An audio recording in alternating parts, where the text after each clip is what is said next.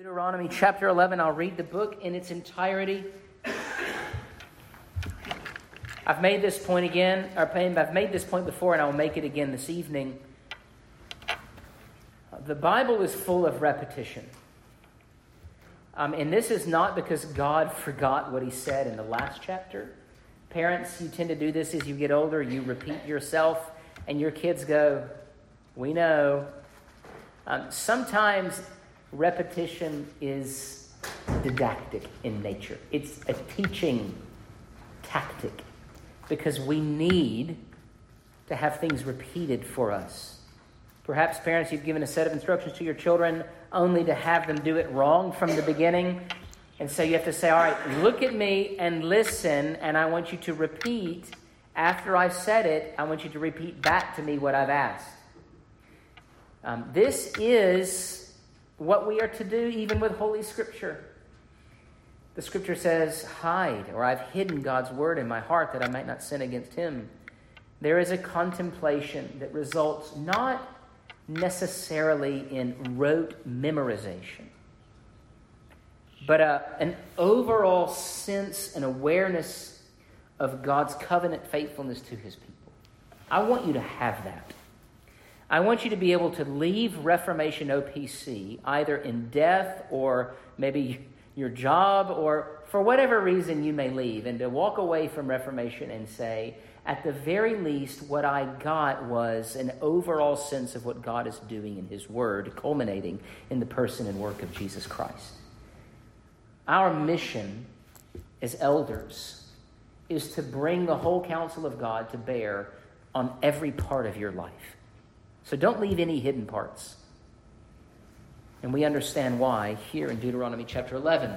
I'll read beginning in verse 1. You shall therefore love the Lord your God and keep his charge, his statutes, his rules, and his commandments always. And consider today, since I am not speaking to your children who have not known or seen it, consider the discipline of the Lord your God, his greatness, his mighty hand and his outstretched arm, his signs and his deeds that he did in Egypt to Pharaoh, the king of Egypt, and to all his land, and what he did to the army of Egypt, and to their horses and to their chariots, how he made the water of the Red Sea flow over them as they pursued after you, and how the Lord has destroyed them to this day, and what he did to you in the wilderness until you came to this place, and what he did to Dathan and Abiram, the sons of Eliab, son of Reuben, how the earth opened its mouth and swallowed them up with the households, their tents, and every living thing that followed them in the midst of all Israel.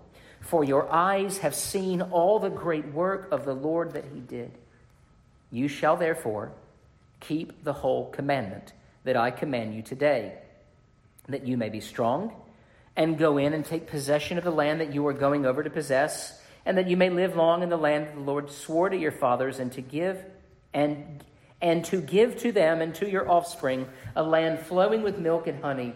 For the land that you are entering to take possession of it is not like the land of Egypt, from which you have come, where you sowed your seed and irrigated it like a garden of vegetables. But the land that you are going over to possess is a land of hills and valleys, which drinks water by the rain from heaven, a land that the Lord your God cares for. The eyes of the Lord your God are always upon it, from the beginning of the year to the end of the year.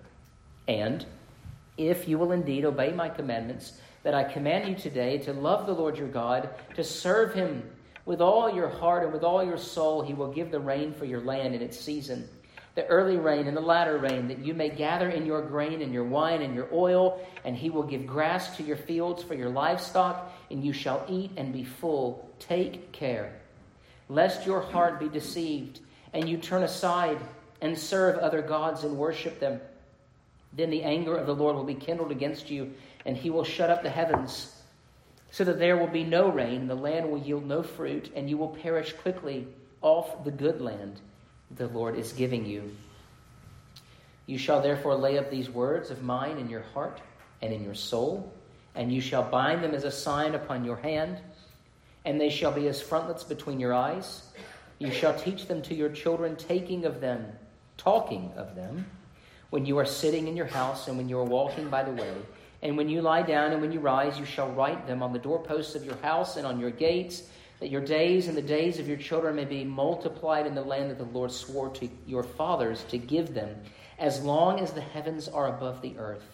For if you will be careful to do all this commandment that I command you to do, loving the Lord your God, walking in all his ways, and holding fast to him, then the Lord will drive out all of these nations before you, and you will dispossess nations greater and mightier than you. Every place upon which the sole of your foot treads shall be yours. Your territory shall be from the wilderness to the Lebanon, and from the river Euphrates, to the western sea. No one shall be able to stand against you. The Lord your God will lay the fear of you and the dread of you on all the land that you shall tread, as he promised you. See, I am setting before you today a blessing and a curse. The blessing, if you obey the commandments of the Lord your God, which I command you today, and the curse, if you do not obey the commandments of the Lord your God, but turn aside from the way that I am commanding you today, to go after other gods that you have not known. And when the Lord your God brings you into the land that you are entering to take possession of it, you shall set the blessing on Mount Gerizim and the curse on Mount Ebal. Are they not beyond the Jordan west of the road toward the going out of the sun, in the land of the Canaanites who live in the Arabah, opposite Gilgal, beside the oak of Morah? For you are to cross over the Jordan to go in to take possession of the land that the Lord your God is giving you. And when you possess it and live in it, you shall be careful to do all the statutes and the rules that I am setting before you today. Thus far, the reading of God's holy word. Let me pray now for the blessing of the preaching of it. Lord, speak to us tonight. We wish to be like Mary, who leaned upon you, ears trained upon the words that you have that bring life and help and peace. And so speak, for your servants this evening are listening, we pray in your name. Amen. It would be easy to get a bit confused if you were moving through the first 5 books of the Bible, the Pentateuch, and if you were to arrive at the conclusion that God is concerned with works as a means of attaining righteousness.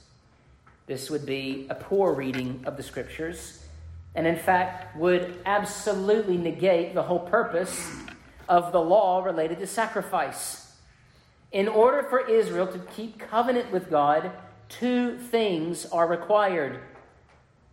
To approach God with the awareness that we are sinners, and the only way in which we are able to draw near to him is through the blood of sacrifice.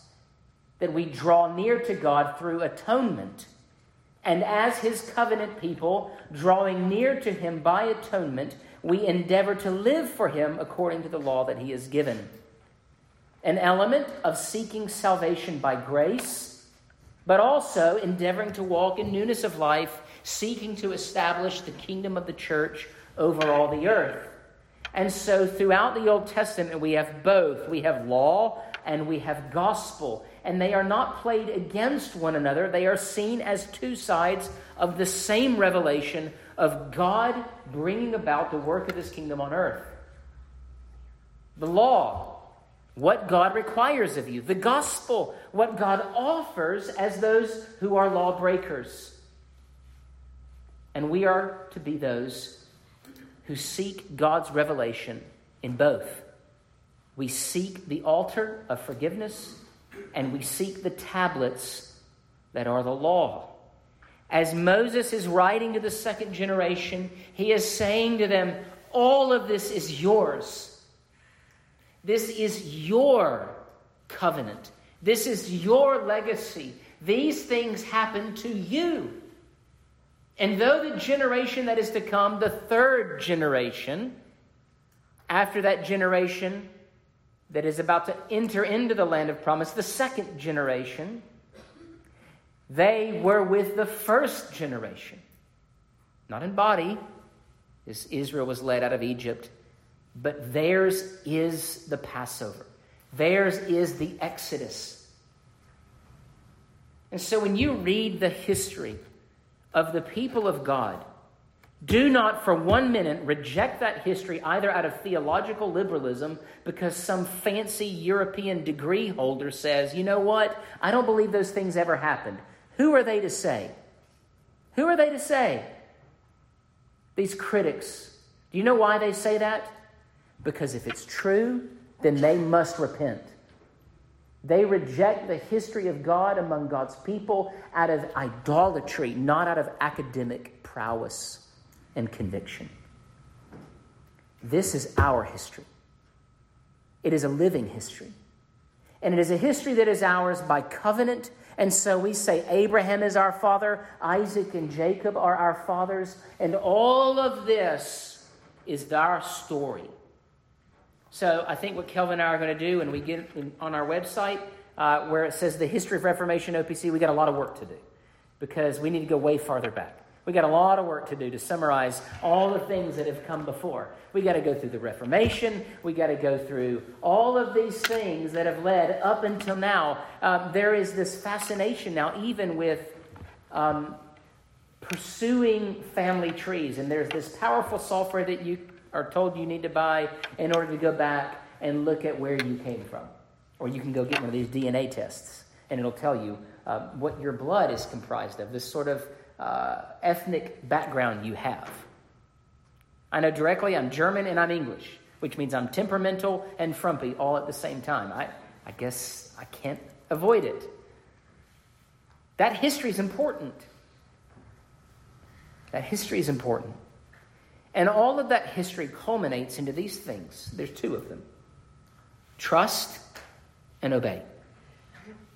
Trust and obey. So when you hear your pastor say, do these things, I don't want you to think for a moment I'm giving the context of seeking to fulfill the law of God as removed from the gospel. That somehow I'm saying to you, do this so that you might merit God's favor. That is not what I'm telling you. So don't think for a minute that when your pastor does application like, these are the things that you need to do, that we are forgetting what God has provided. Nor ought you to think of God's provision as a license to stop doing the things that God demands. These things go together. And the way they go together is by meditating upon God's past acts of deliverance. By meditating upon God's past acts of deliverance. And that's what I want to do tonight. The first point, seeing what our parents saw. Seeing what our parents saw. And then secondly, just 2 points, keeping the covenant our parents had.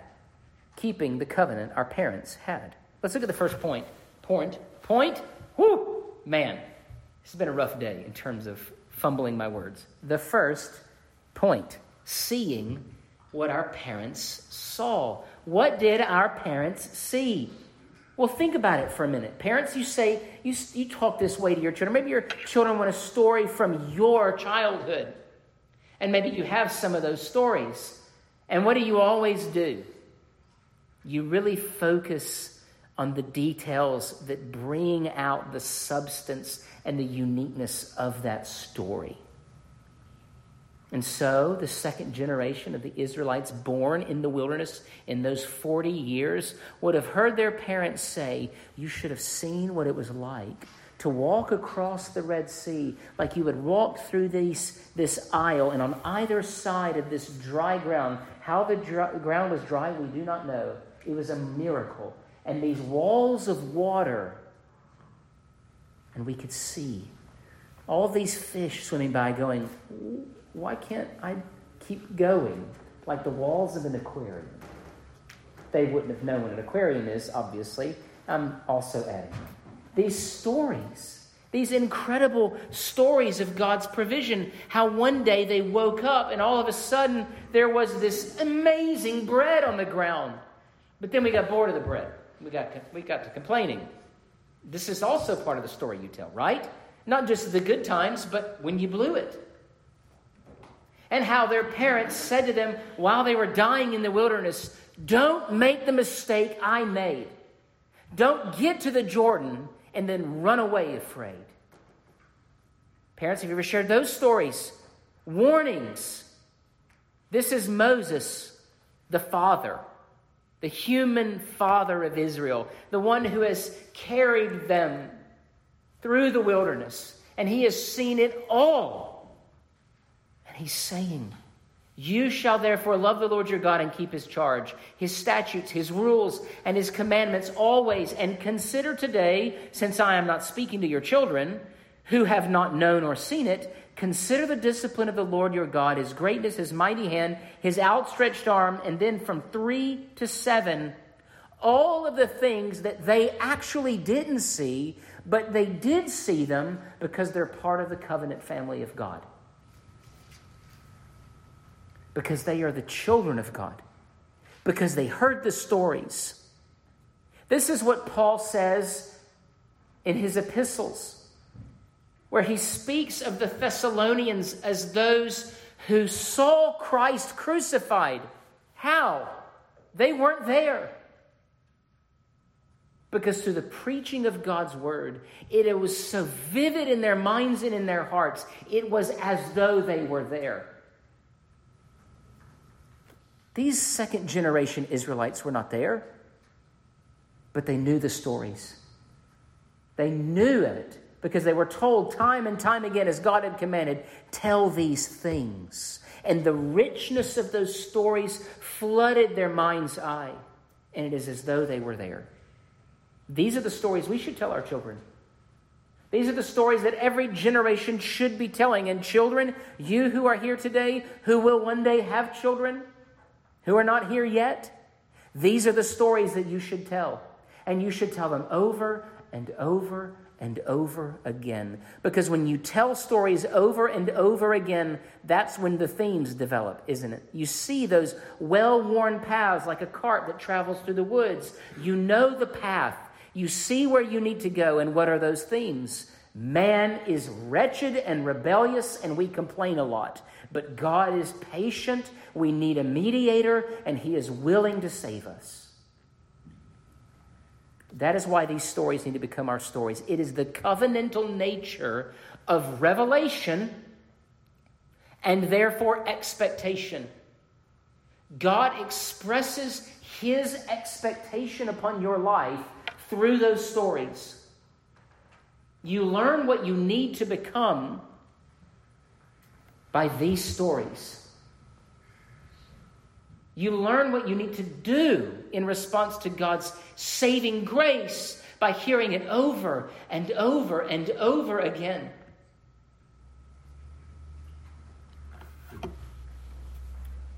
And what's beautiful about this is that it is story that is true. It isn't pure myth. They are epics that are wholly true. And so in response to God's deliverance, we see a therefore in verse 8.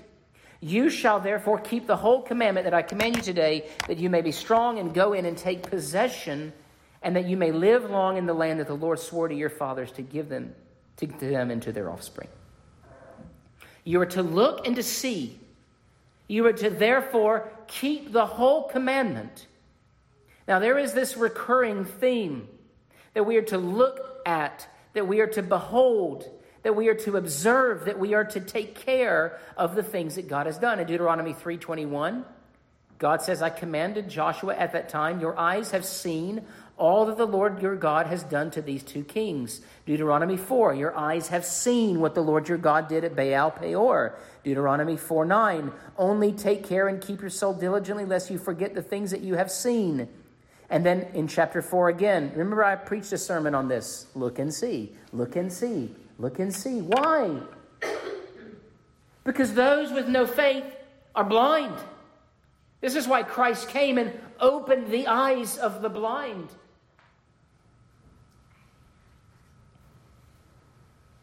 And here again, in Deuteronomy 10, he is your praise, he is your God. This was last week, who has done for you these great and terrifying things that your eyes have seen. In fact, if you want a good exercise between morning and evening worship, this is what I would like you to do. Go home, get a legal pad or a notepad, and write down all of the things that you have seen God do in your life and the life of your family that are clear instances of his mercy and grace, beginning with your conversion. Actually, begin with your birth. I know you don't remember that day. Somebody saw you that day. As your eyes were learning to focus in God's sovereign care. And how you have been preserved to this day. And for what reason? To indulge in the things of this earth? To act in rebellion and sinful wickedness? No. To pour out your life as an offering, as a sacrificial offering to Him. Look and see. We are to constantly, consistently look at the places, look to the places where God has provided our salvation. We sing, "Here I raise my Ebenezer." Do you know what an Ebenezer is? When you hear Ebenezer, who do you always think? Scrooge. An Ebenezer is a place of remembrance in response to the deliverance of God. When Israel crossed over the Jordan, they haven't done that yet. They stopped and they took 12 stones and they piled them right there. A little monument to the faithfulness of God, that God brought Israel safe across the Jordan. When we bought this building, we had building dedication service. I couldn't remember the language. Why did we do that? Because we were marking that moment as a moment of God's provision for us. And then we can look back and we can see what God has done. This is the beauty of history.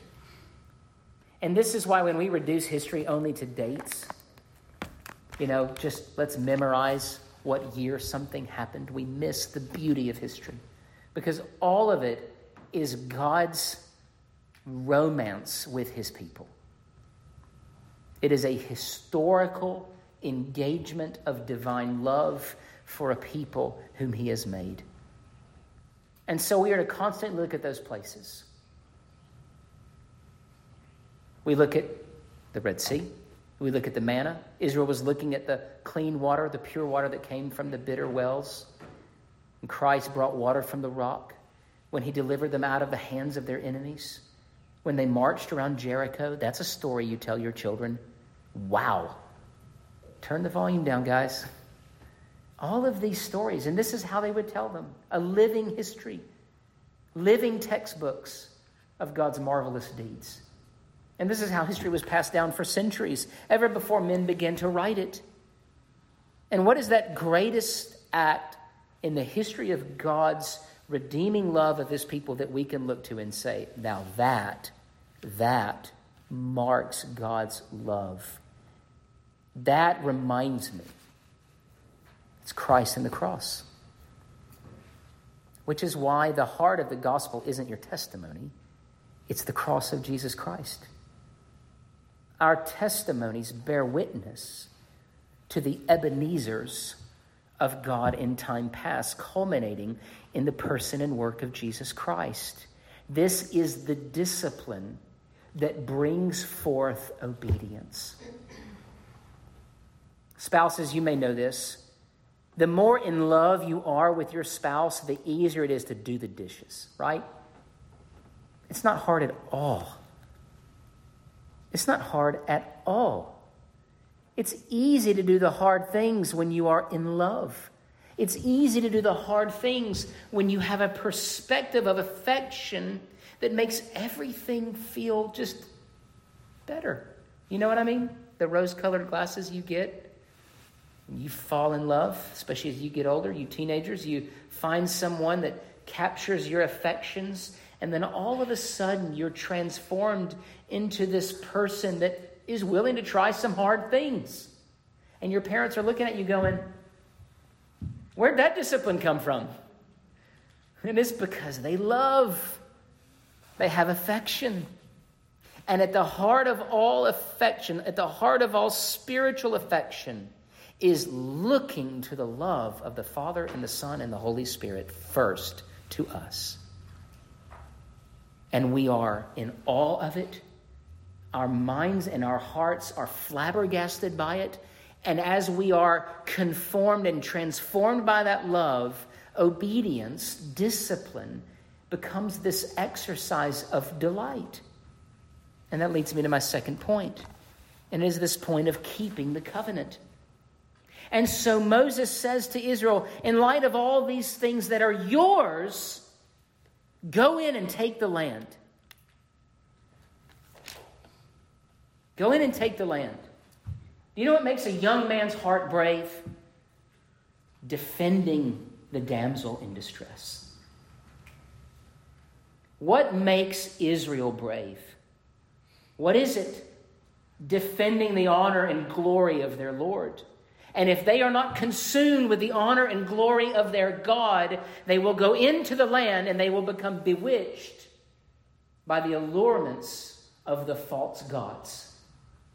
And unless they maintain the discipline of delighting in the Lord, they will be led astray. They will become deceived.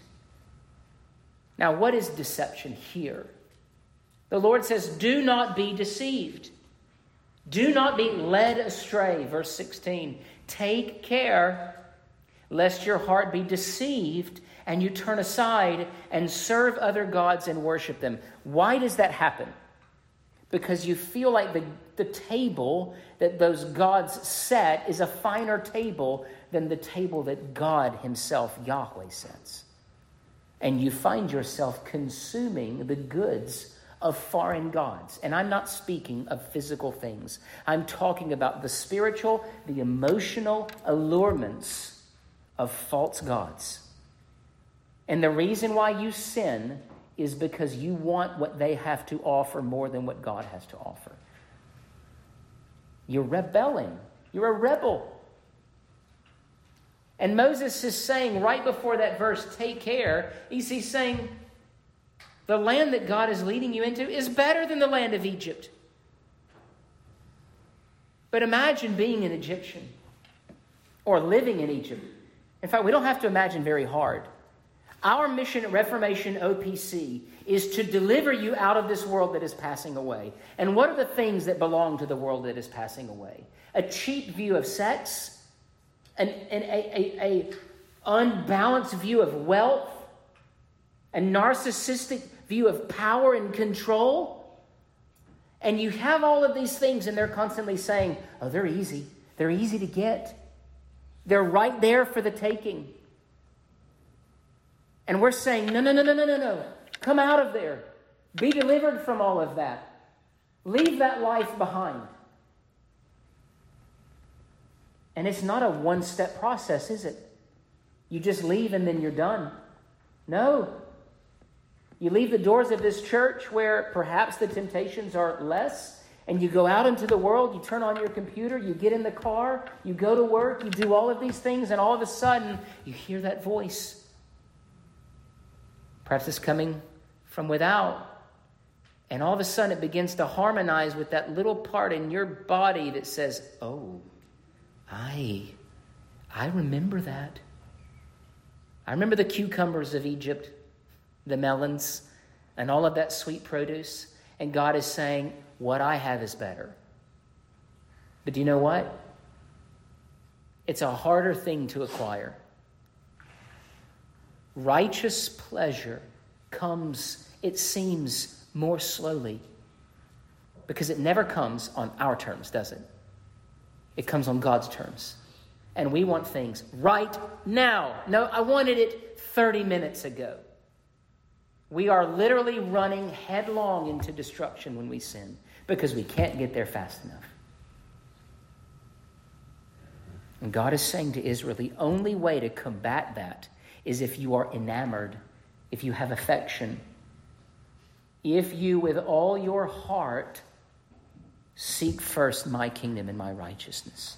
And the way that we do that, here it is you take God's words and you put them in your heart where they belong. Now, how do you do that? I have hidden God's word in my heart that I may not sin against him. What is the process of taking the words of God, his law, and the revelation of Christ, and the manifestation of that leads to salvation by the work of the Holy Spirit? How does it get in your heart? Now, children, I'm not talking about your physical beating heart. I'm talking about the heart of all that you are. Everything you are. The center of all affection and devotion. Well, You open God's word, you encounter the true and living God, and you ask, Lord, make me your disciple. Conquer me. Conquer me. And God says, okay, you got 85 years? Because that's how long you're going to work on this. Or whatever time God gives you. But the exercise is, Lord, may it not just be words on a page, but may it be the very substance, the sum and substance of who I am as a person. Verse 18, you shall therefore lay up these words of mine in your heart and in your soul, and you shall bind them as a sign upon your hand, and they shall be as frontlets between your eyes. You shall teach them to your children. This is a repetition, isn't it? You are to engrave them on everything. Everywhere you go is to be touched. It should be tainted. It should be covered with the sanctifying power and glory of God. Your homes, your hearts, everything you do has Jesus all over it.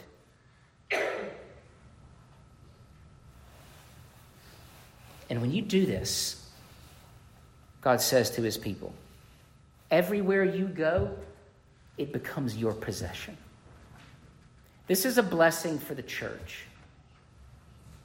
If the church is an institution that is filled with people who have given their hearts to the Lord, then in our march in the kingdom towards glory, we are taking back land that belonged to Satan.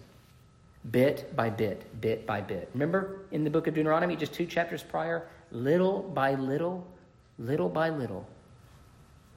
Wherever we step, God says to Israel and to the church today, it's yours. It's your possession. But what disobedience to God is, in fact, is to relinquish that benefit, that blessing, that promise, that hope. You're saying, I don't want that inheritance. Can you imagine? Your parents come to you and say, oh, by the way, we never told you we're filthy rich. And we want to give you an inheritance. But you have to do X. Do you know what? You probably still wouldn't do it, would you? That money didn't seem real. How are the future promises of God, how are they manifested truly now? That's the question. How do you know that when you die, you go to heaven? How do you know there is a heaven? How do you know that some other guy doesn't have the corner market on truth? Because Christ has been revealed to all flesh. Christ died in the presence of men. Christ was raised. Christ is coming again. You must cling to the promises of God. You must read the stories that are no myth or fiction, but by the work of the Spirit confirming them to me, yes, these are true. We hold fast to Christ because the promise is of a glorious kingdom. And so Moses lays before Israel a fork in the road. In light of all these things that I have said, we come to verse 26. See, I'm setting before you today a blessing and a curse. The blessing, if you obey the commandments of the Lord your God. And the curse, if you do not obey the commandments of the Lord your God. It's that simple. It's that simple. Oh, how we overcomplicate things. And you know why we overcomplicate things? Because we don't want this to be the way it really is. Because this is what we would write if we wrote Deuteronomy chapter 11, verse 26. It's not really obedience that leads to God's blessing. In fact, let me do this. God, I'm going to write a list of commandments that I think I can keep and still be blessed. I'm going to hold off on some of these other things I don't like. I'm going to write this law right here, but I still want you to bless me. Do you understand what I'm saying? It's a sort of postmodern approach to religious life. I'm really good at not stealing people's stuff, but I'm really bad at of lust. So, I'll take one, leave the other. We piecemeal the law, don't we? Why do we do that? Because we love our sin, and we don't want to give up those things that would ultimately lead to our cursing if we do not let go of them, however imperfectly.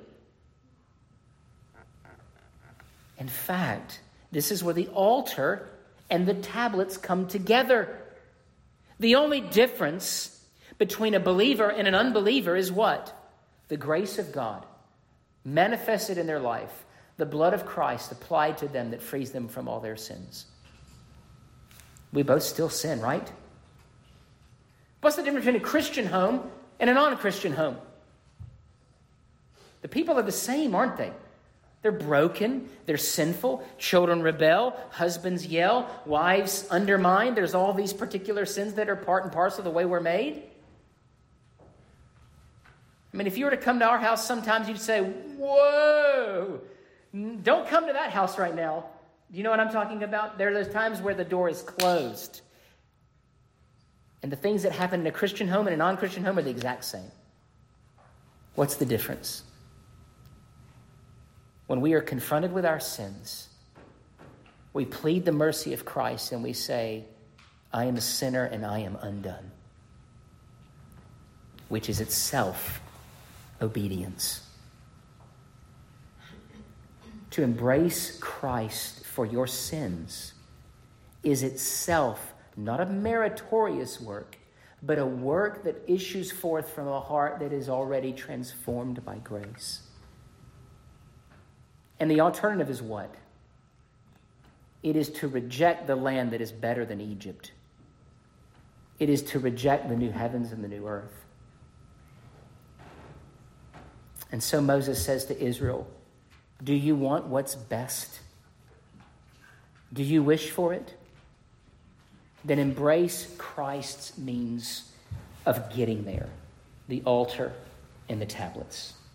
Be careful to do all the statutes and the rules that I am setting before you today. Be careful. Do not reject that great salvation.